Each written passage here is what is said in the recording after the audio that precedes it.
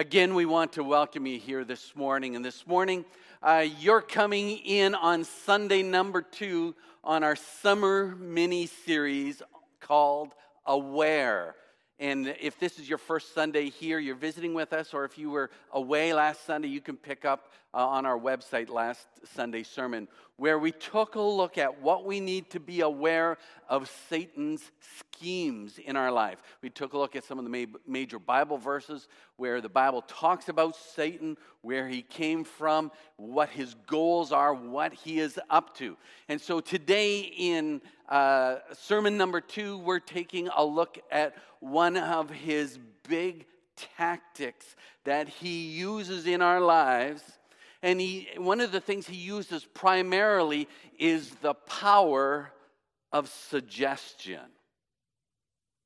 Whispering in the back of our minds little things that he wants to introduce to us. And this is not a new tactic because it started in Genesis chapter 3. Some of you are familiar with the story of Adam and Eve, and we take a look at Adam and Eve as real people who went through real temptations and who are our forefathers. And in Genesis chapter 3, it says this: "Now the serpent was more crafty than any of the wild animals the Lord had made. And he said to the woman, 'Did God really say?'" That, he still whispers these words. Did God really say that? Did God really say that was wrong? Does God really want you to have to suffer like this? Are you sure? He still does that in our lives. So he says, did God really say you must not eat from any of the trees? And Eve, being, a person for detail, goes back and corrects him and says, well, we may eat the fruit of any of the trees of the garden, but God did say you must not eat the fruit from that tree that's in the middle of the garden, and you must not touch it or you will die. You will not certainly die, the serpent replies to the woman, "for God knows that when you eat from it, your eyes will be opened, and you will be like God, knowing good and evil." And when the woman saw that the fruit of the tree was good for food and pleasing to the eye and desirable for gaining wisdom, she took some and she ate it. Now notice, in Eve's temptation, Satan doesn't have to lie all that much. Did God really say? Yeah, he did say it. Planting little seeds of doubt. Does God really say what he wants? And when Eve says, well, if we eat it or even touch it, we will die, we will drop dead. And Satan, of course, says, no, you're not going to drop dead. Come on. Of course, he didn't say that the process of death begins then. He didn't say that all that would be destroyed and all that was ruined. But, he still told the truth. You're not going to die right now. And when Satan says, if you eat it, you will be like God in this way, that you're now going to know good and evil. Not only that, you're going to experience good and evil. And he didn't have to lie, because the moment Adam and Eve took of the fruit, disobeyed God, figured that they knew better than God knew, they knew everything about what evil was like. And they started to experience it in their life. I wonder what kind of wrestling went on in Eve's mind. Well, God said, I shouldn't, but Satan says I should. Does God really know what he's talking about? Maybe God overlooked something. Maybe God is holding out on me. Maybe God doesn't really want me to be happy. And this internal wrestling, I'm sure, must have started. And we all know what that internal wrestling's about, don't we? You know what it's about. every time you're tempted to do something which is self-centered, self-serving, something that hurts other people, something that's wrong or even evil, you have this internal battle that goes on. I shouldn't. Oh, yeah. What should I do? You know, the book of Galatians talks about this very struggle. Galatians chapter 5, verses 16 and 17 says this: walk in the Spirit, and you will not gratify the desires of the flesh. For the flesh desires what is contrary to the Spirit, and the Spirit what is contrary to the flesh. They are in conflict with each other. And when you give your heart to Jesus, all of a sudden you invite this conflict into your heart. Because at one time, there was just the flesh, just you, just your desires, and whatever you wanted, and you had to sort out on your own. But when you invite Christ into your life, now there's a new force. And it isn't just that sin hates what's good. The other side of it is also true. Good hates what is wrong. So the flesh hates what the Spirit is about, and the Spirit hates what the flesh is about. And you have this conflict going on inside of you 24/7. That's the good news. Don't you ever wish that the fight would just go away? Why isn't following Jesus easier? Why does it always have to be a battle? And it's because there's this inner conflict that takes place inside of us. The flesh and the Spirit. And they cannot get along. And they will not get along. It's like having a couple elementary school kids in the backseat of your car in a long drive. Right? He touched me. No, he touched me. He's breathing my air. Mom, make him stop. And there's this continual battle going on in the back seat. And that's exactly what goes on in here every single day. This conflict, and it does not stop, and it will not stop, and it cannot stop. Unless you completely capitulate and allow what's wrong to just whatever. You could give up the fight and say, I'll just do whatever feels right. And I'm not going to stress over it. And who cares who I hurt? Or who cares what price needs to be paid? That's the only way it can stop. But the very fact that there are two natures, and we say two natures, you could say there's those two sides within us. The cartoons paint it this way. There's this little angel on this shoulder and this little devil on this shoulder, and they're speaking in your ears. I've never seen those personally, but it would be easier to deal with if I actually could see them. But they are at work. And here's the interesting thing about this battle. With this power of suggestion, we call it temptation, is that we have this unusual ability, this amazing ability to justify just about any type of behavior. It's true. You ever just kind of taken something that you shouldn't have taken? Well, after all I've done, it's owed to me. Nobody will notice. Nobody will even see it. Who cares? It's such a little thing, but it'll help me out. I'll take it. That's just on a little scale. And the thing is, in every action, we can justify what we do. We have a reason why the wrong that I'm doing is actually okay. Maybe nobody will see it. Nobody will notice. It's owed to me. Maybe God presented this opportunity to me. Oh, if God didn't want me to do this, why do I have this opportunity? God's in control of everything. It must be okay. And we can justify everything that we do. You can justify everything from stealing a pencil to mass murder. You can justify it all.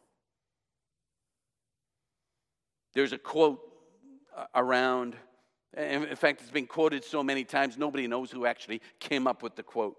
It says this: you are never the villain of your own story. You're never the bad person. When you think of your day and all that happened, you're not the villain. It's other people. It's other situations. They forced me to do it. If they hadn't have said that, I wouldn't have done that. If they weren't being such a dummy, and we can blame, and we can shift, and we can justify. And that's that amazing power that the flesh has within us, that we can justify almost anything. Of course, later we might have regret. Later we might have wished we hadn't have done this. David faced this same situation. You're not alone in it. See, David was the up-and-coming king. And God had promised David, and people knew it, that David is going to be the next king over Israel. The only problem is, there was already a king, King Saul. And as Saul knew about this, he wanted to get rid of David. Yeah. Here comes the someone who wants the throne. I'm not sure how safe I'm going to be. I might as well get rid of him before he gets rid of me. Of course, the next king for the throne should have been Jonathan, but Jonathan's response was so much different than his father's. Jonathan says, I will be your number 2. God is going to make you king, and I will be there to support you. But I'm sure Saul must have gone about and justified his own actions. I'm doing this for my son Jonathan. He can't do it himself. I'm going to look after him. I'm going to look after Israel. I'm going to look after the throne. I will take care of this David guy. So on 2 occasions, David had the opportunity to strike Saul down. One of these situations, they're in a cave. In another situation, Saul is asleep with his army. And David and one of his men walk right up to Saul. There's the king Saul right there. He's got his spear right beside his head, waiting to be used. And everyone is asleep. And one of David's closest friends and loyal people who are with him says this: God has made this happen. God has brought this situation. David, take the spear, pin him to the ground. You won't have to do it twice. He'll die right away. This is God's doing. And David needed to respond. He says, don't touch him. Because none of us could ever be guiltless. No one can be held innocent if we strike down one of God's chosen people. And so he refused to do it. But you can justify just about any type of behavior. And you know exactly what I mean. Because every single one of us are experts at justifying our own behavior, aren't we? And that becomes that temptation. Now this morning, just so that this is not a theoretical discussion of temptation, I'd like for you to do something for me. I'd like for you to take a moment, think about one of those temptations that you've been wrestling with recently. Go ahead, think about it. Maybe you're struggling with some lies like, I'm unlovable, I'll never succeed, I'm not enough, or I'm too much, I'm of something. Maybe you struggle with pride or greed or envy or sexual sin or desire for power. Maybe it's gossip or rage or selfishness. Maybe it's an addiction. Maybe it's laziness or worry or doubt, fear or despair. Where's your temptation this morning? Think about it. Have you got one? I got mine locked up here because I've been thinking about it for a while. Okay, you've got one? Now, don't shout it out, okay? We know you want to, but take a moment and whisper it to the Lord. Lord, this is where I'm tempted. Just tell the Lord, okay? They say admitting is the first step to victory, and it's true. Because as you take a moment to, and we use the word confess. No, we don't just confess our sins. We confess and bring to light all those things that we're wrestling with. When you confess this to the Lord, it brings it into the light, and you can invite God into this battle. Now, we're going to take a look at a few verses in the Bible that tell us something about temptation. We're first going to look at the book of James, all right? And if you have your Bibles or your phone or your instrument there, take a look at the book of James, chapter 1. And this is what it says. Blessed is the one who perseveres under trial or temptation, some of your Bibles would say.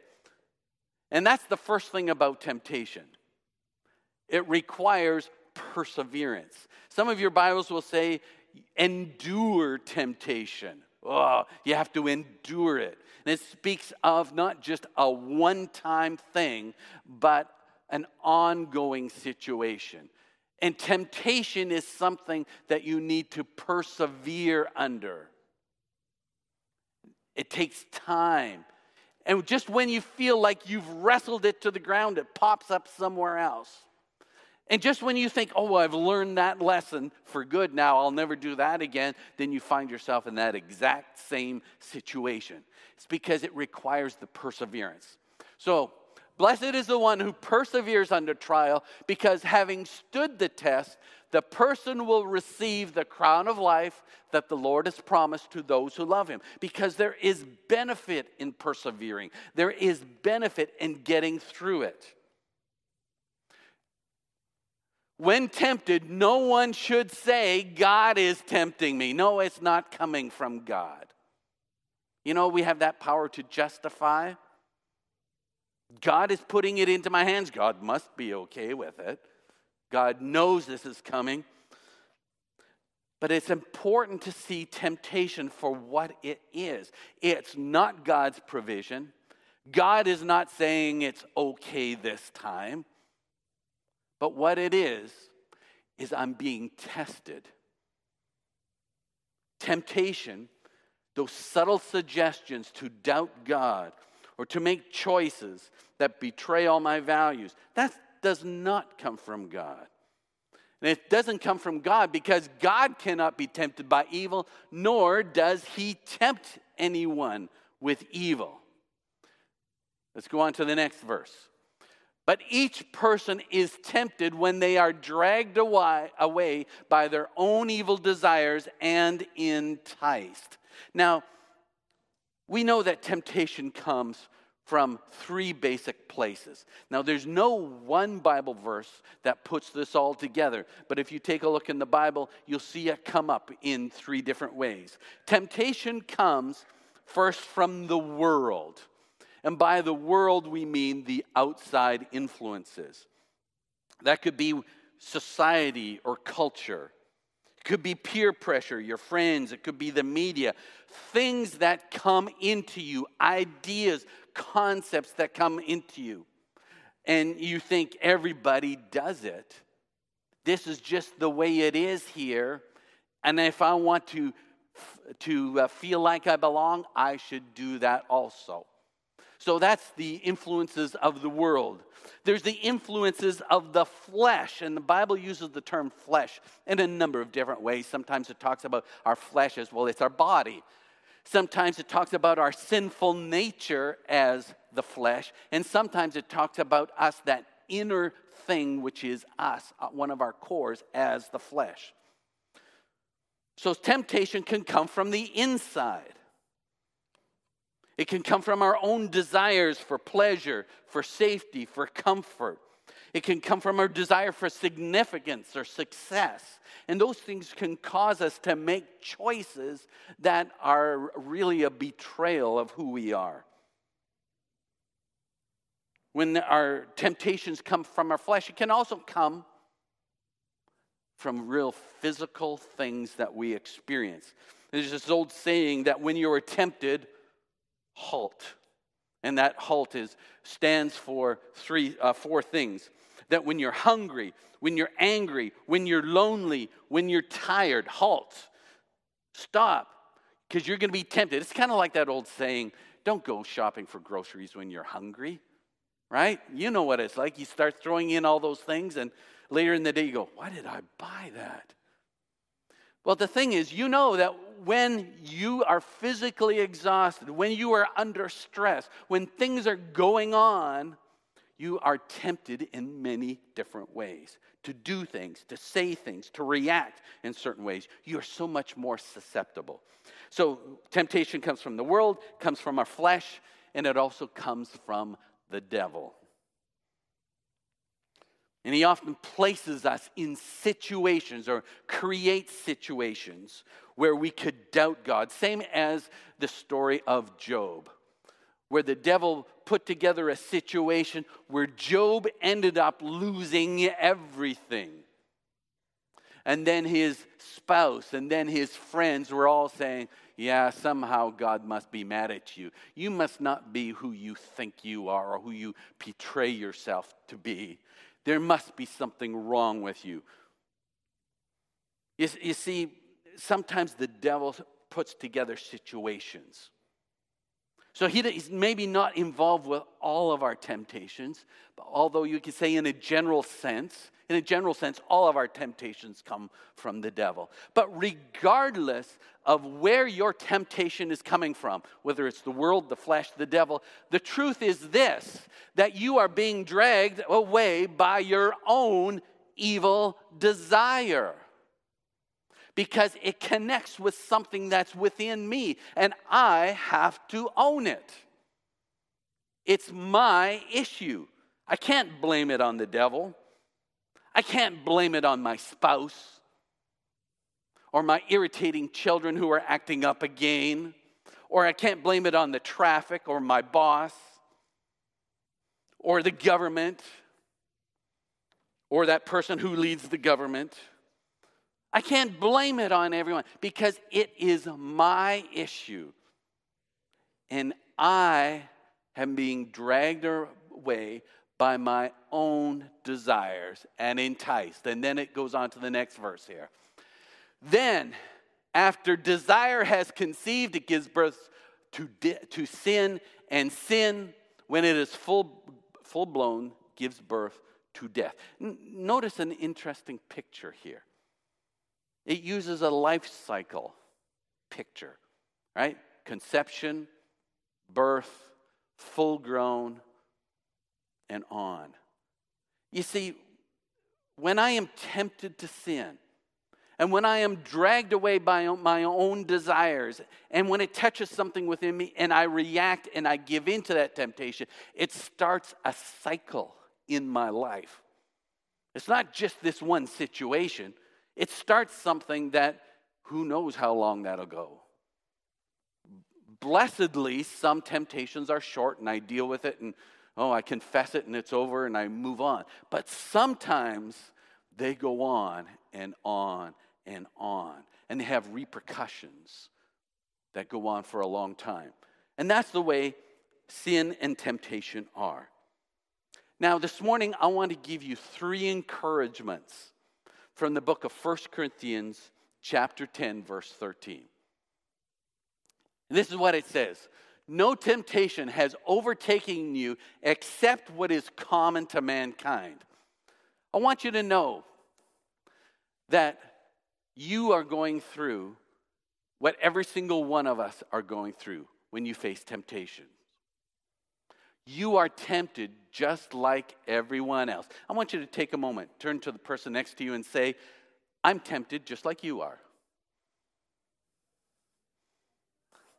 We're all in the same boat. We all face temptations. It's there for all of us. And the thing is, not only is it there, but we need to expect that it's going to be there. It's going to be there. When you wake up tomorrow morning, it's going to be there. You know, when you get in your vehicle and get into traffic, you're going to be tempted to say something about the person in front of you. You know it's coming. When someone comes to you and says, oh, I forgot to tell you, this is happening in 5 minutes, you're going to be tempted to think that there's something wrong with that person, that maybe they did it on purpose. You're going to be tempted to say things, do things, react in certain ways. It's common. So prepare for it. Prepare yourself. And when you get up in the morning, say, Lord, I'm going to face temptations today, but I want to trust you and I want to keep a clear head. So, Father, walk with me today. And so this is the encouragement. Every single one of us is tempted in the same way. So that's the first encouragement. Number 2, God is faithful and he will not let you be tempted beyond what you can bear. And you think, well, God definitely has a lot more faith in me than I have. Because sometimes things stack up, don't they? I mean, something goes wrong, and then later in the day, another thing, and then another thing, and things pile up. And then there's problems at home and with your extended family, and then there's financial. Things pile up, and you think, if it was just 1 or 2 of those things, I could handle it. But as time goes on, as it piles up, it brings you to a breaking point. So what does this verse mean when it says that God will not let you be tempted beyond what you can bear? See, one of the things we learn from the story of Job is that temptations are not unlimited. Satan needs permission to tempt you somewhat. But God always puts a limit as to how far he's allowed to go. Now, I don't know about you, but when I think about this, I go, wait a minute. If God can limit temptation, why doesn't he just stop it? Right? But God puts a limit where he says, you can go this far and no further. You can tempt this child of mine only this far. It's limited. I know how far this child can endure. I know how far this one that I love, how much they can fight you, and I'm going to let you take it only this far, but no further. And why does he do that? Because of this next one. He says, because when you are tempted, he will provide a way out so that you can endure it. Because with every temptation that the Lord screens and allows to come your way, he's also providing a way out.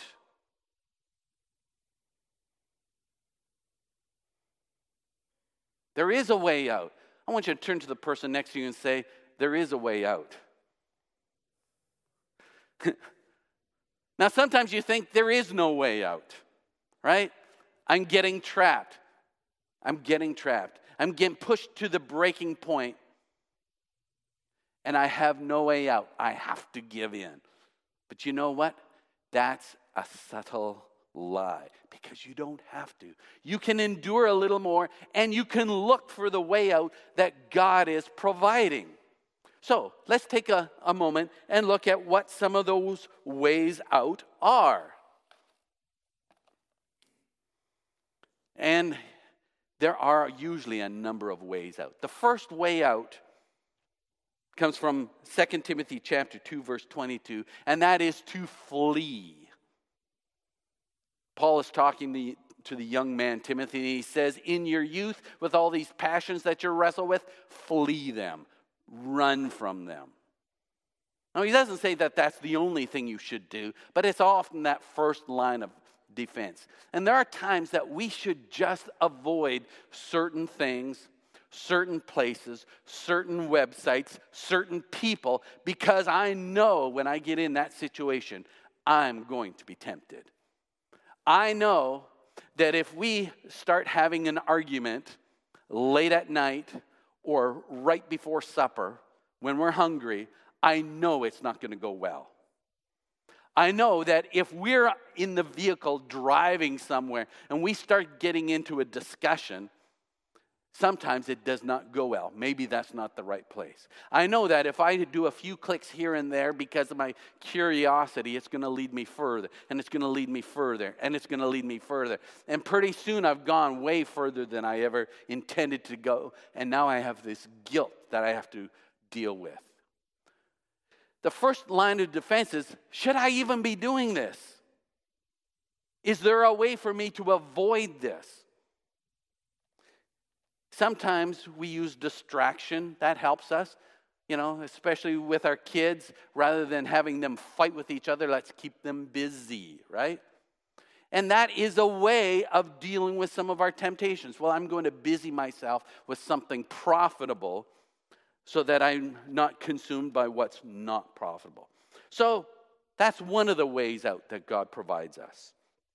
The second one is that to pursue a deeper passion. See, in this portion of Scripture from 2 Timothy chapter 2, Paul says, avoid or flee these things, but uses the same picture, but pursue something different. Truth, righteousness, goodness. He's talking about run away from certain things, but run towards other things. See, the truth of the matter is that a strong, determined will is not enough to keep you from giving in to temptation. Because sooner or later, you're going to slip up. Sooner or later, you don't have the energy to maintain that. So what we need to do is to develop something, a passion for something that keeps us on track. By developing our passion for God and for good things, it helps us keep aligned. By keeping our eyes on Jesus and getting to love Him more is much more valuable than a powerful will. When Joseph was tempted, in the story of Joseph, a young man who is sold by his brothers, you think you had a bad family. He was sold into slavery. He became a slave in this house run by an official called Potiphar. He was in charge of everything, Joseph, because he was faithful in what he did. And Potiphar held nothing back from Joseph except his wife. Joseph had control of everything, but Potiphar's wife had an eye for Joseph and expressed it to him, but he made sure he fled. He made sure he wasn't in the house with her. He made sure he wasn't around her without other people. He built in those cautions, but one day she trapped him in a corner of the house. And as he explains to her why he's not going to go to bed with her, he says, it would be a sin against God. See, his first inclination was, would it be a sin against himself? Yes, the Bible tells us that sexual sin is a sin against our own bodies. Would it be a sin against Potiphar? Yes, it would be a sin against Potiphar. Potiphar said, don't you touch my wife. And if he did it, he would be sinning against Potiphar. But his biggest concern was God. Because he was developing such a close relationship with God. That was his main concern. What would God think? If I did this, I would be breaking God's heart. I would be hurting Him. I would be disappointing Him. I would be undoing some of the things that God is trying to do in my life. No, I don't want to do it. See, it's this first passion that helped Joseph during this time of temptation. Because he saw it very clearly. This is about me and God. It's not just about the situation. It's bigger than that. It's between God and me. So, flee the sin, pursue a relationship with God. And there are some times that you and and I'll speak personally, there's some times that my relationship with God is kind of ho-hum. I like God, I love God, but there's not much excitement and passion there. And those are the times that I become even more and more susceptible to temptation.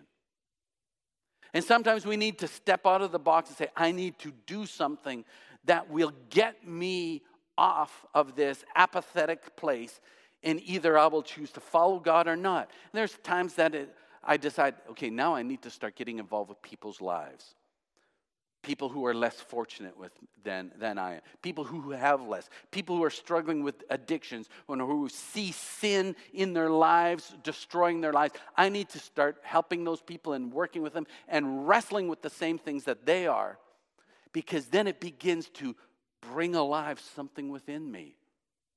That nature that God provided in there. And it starts bringing my heart alive. And I realize that this is not just a religion that I follow. This isn't just a code of ethics. This isn't just something I do on Sundays. This is something that God has placed within my heart.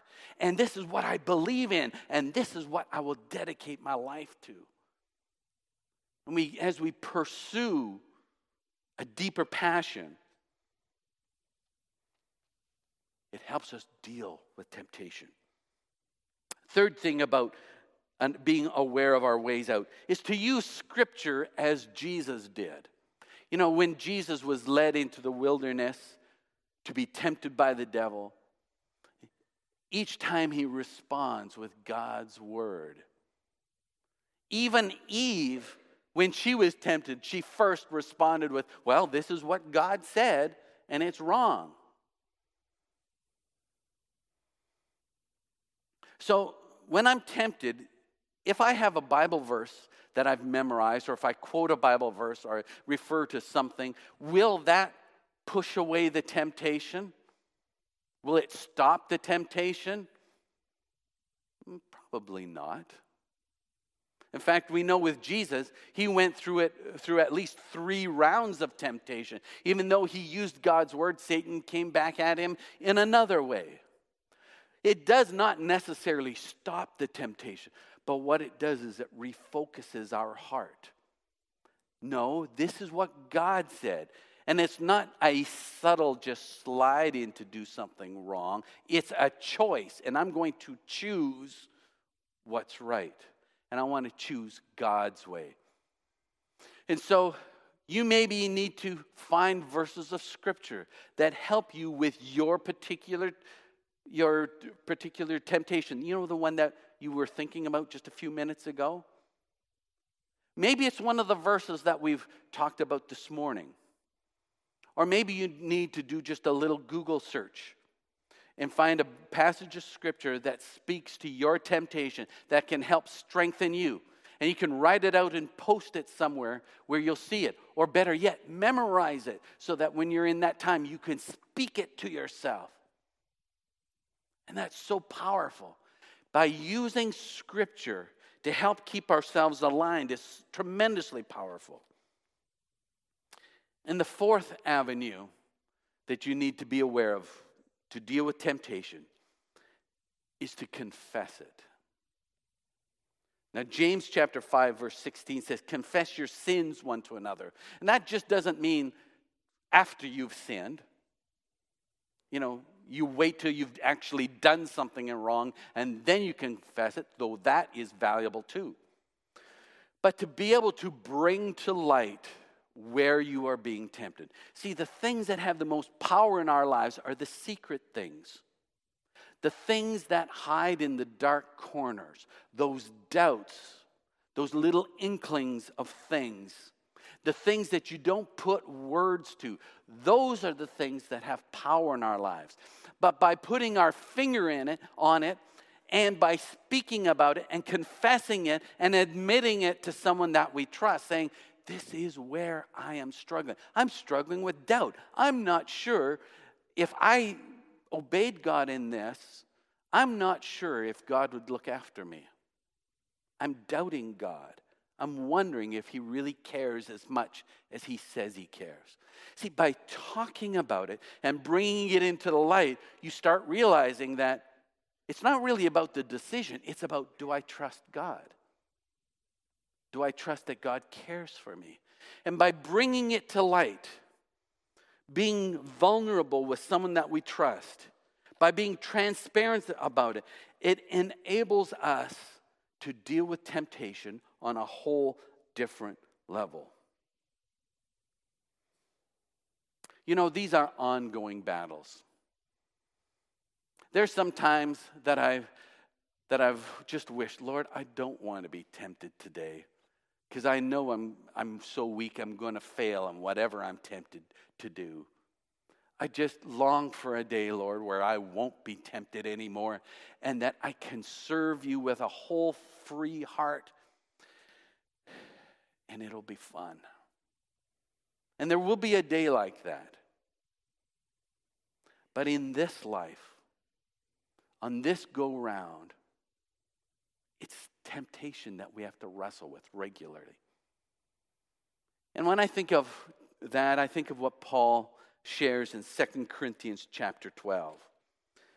Paul talks about his seasons of temptations. And in 2 Corinthians chapter 12, in verse 7, Paul is talking about how he's been blessed with a gift and in a ministry and have been able to see amazing things and understand amazing things. And because of that, he says this.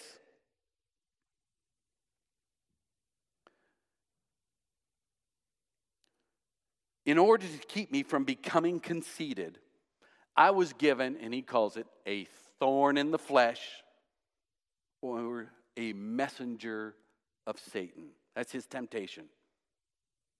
He doesn't tell us what the thorn in the flesh is. I mean, we guess. Some of us think it's got to be a sickness, a recurring sickness, or maybe it's a problem with his eyes, or you know, who knows what it is. But he gives it these little nicknames. My thorn in my flesh, and it's a messenger of Satan, and this is what it does for him. He says, to torment me. He's tormented on a regular basis by whatever trial or temptation that this is. And he says 3 times, and I take it that means on 3 separate occasions. On 3 separate occasions, I pled with the Lord to take it away from me. Have you ever done that? Lord, take away these temptations. Take away this situation. Can you imagine how Paul would have explained that? I would be a much better apostle. I could serve you so much better. I could be so much more faithful if I didn't have this going on in my life. If you take this away, Lord, I could, I'll travel more. I'll give more. I'll do more. Just take this away. You make bargains with God. I wonder if he did that. Or I wonder if he thought this way. Here I am writing letters that will one day become scripture. I could write more. I could write better. I could think more clearly if my mind wasn't consumed with all this other stuff. But God's response is this. My grace is sufficient for you, for my power is made perfect in weakness.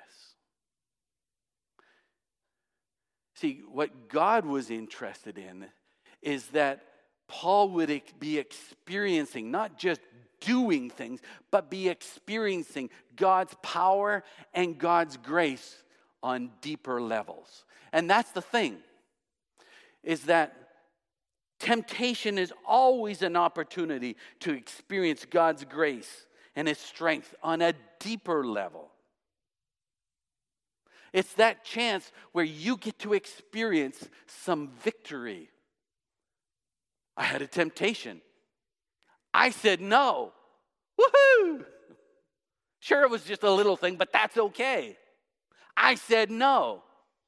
I was tempted to really let go on this person, and I held myself back, and I only said a little bit of what I was going to say, and I feel great about that. Thank you, Lord. I was tempted to hit that person. Of course, I would have gone to jail, but it might have been worth it. But I didn't. Woohoo! It gives us that opportunity to celebrate over little things that, you know what?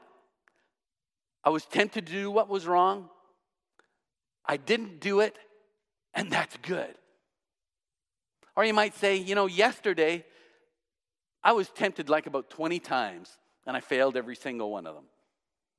Today I was tempted 20 times, and I only failed 3 or 4 of them, or 5 or 6 or 7. I only failed some of them. That's progress. Hey! See, it gives us an opportunity to experience God being there for us. And see, much more important than whether you succeed or you fail in your temptations, much more important than that is how you are learning about God. How you're experiencing Him. Are you getting to know Him more? Is your faith and your love in Him growing, or is it growing cold? Temptation is always an opportunity to experience God's grace and strength. And this week, as I know all of you will face temptations just like I will, I pray that you will look for that way out, whatever that way out is. That you will find scriptures that will strengthen you. But most of all, that even in the temptations and in all the ugly stuff, your awareness of God's grace and love for you will increase. Let's pray. Heavenly Father, thank you that you walk with us even in trial and temptation. And Father, I know that some of our people here in this auditorium face tremendous trial and temptation, tremendous heartache, some that strikes at the very core of them. Father, I pray, remind them of your grace and your love. Remind them of the way out that you are providing for them. Father, give them courage in this journey. And may they enjoy seeing even little victories. We ask this in Jesus' name. Amen.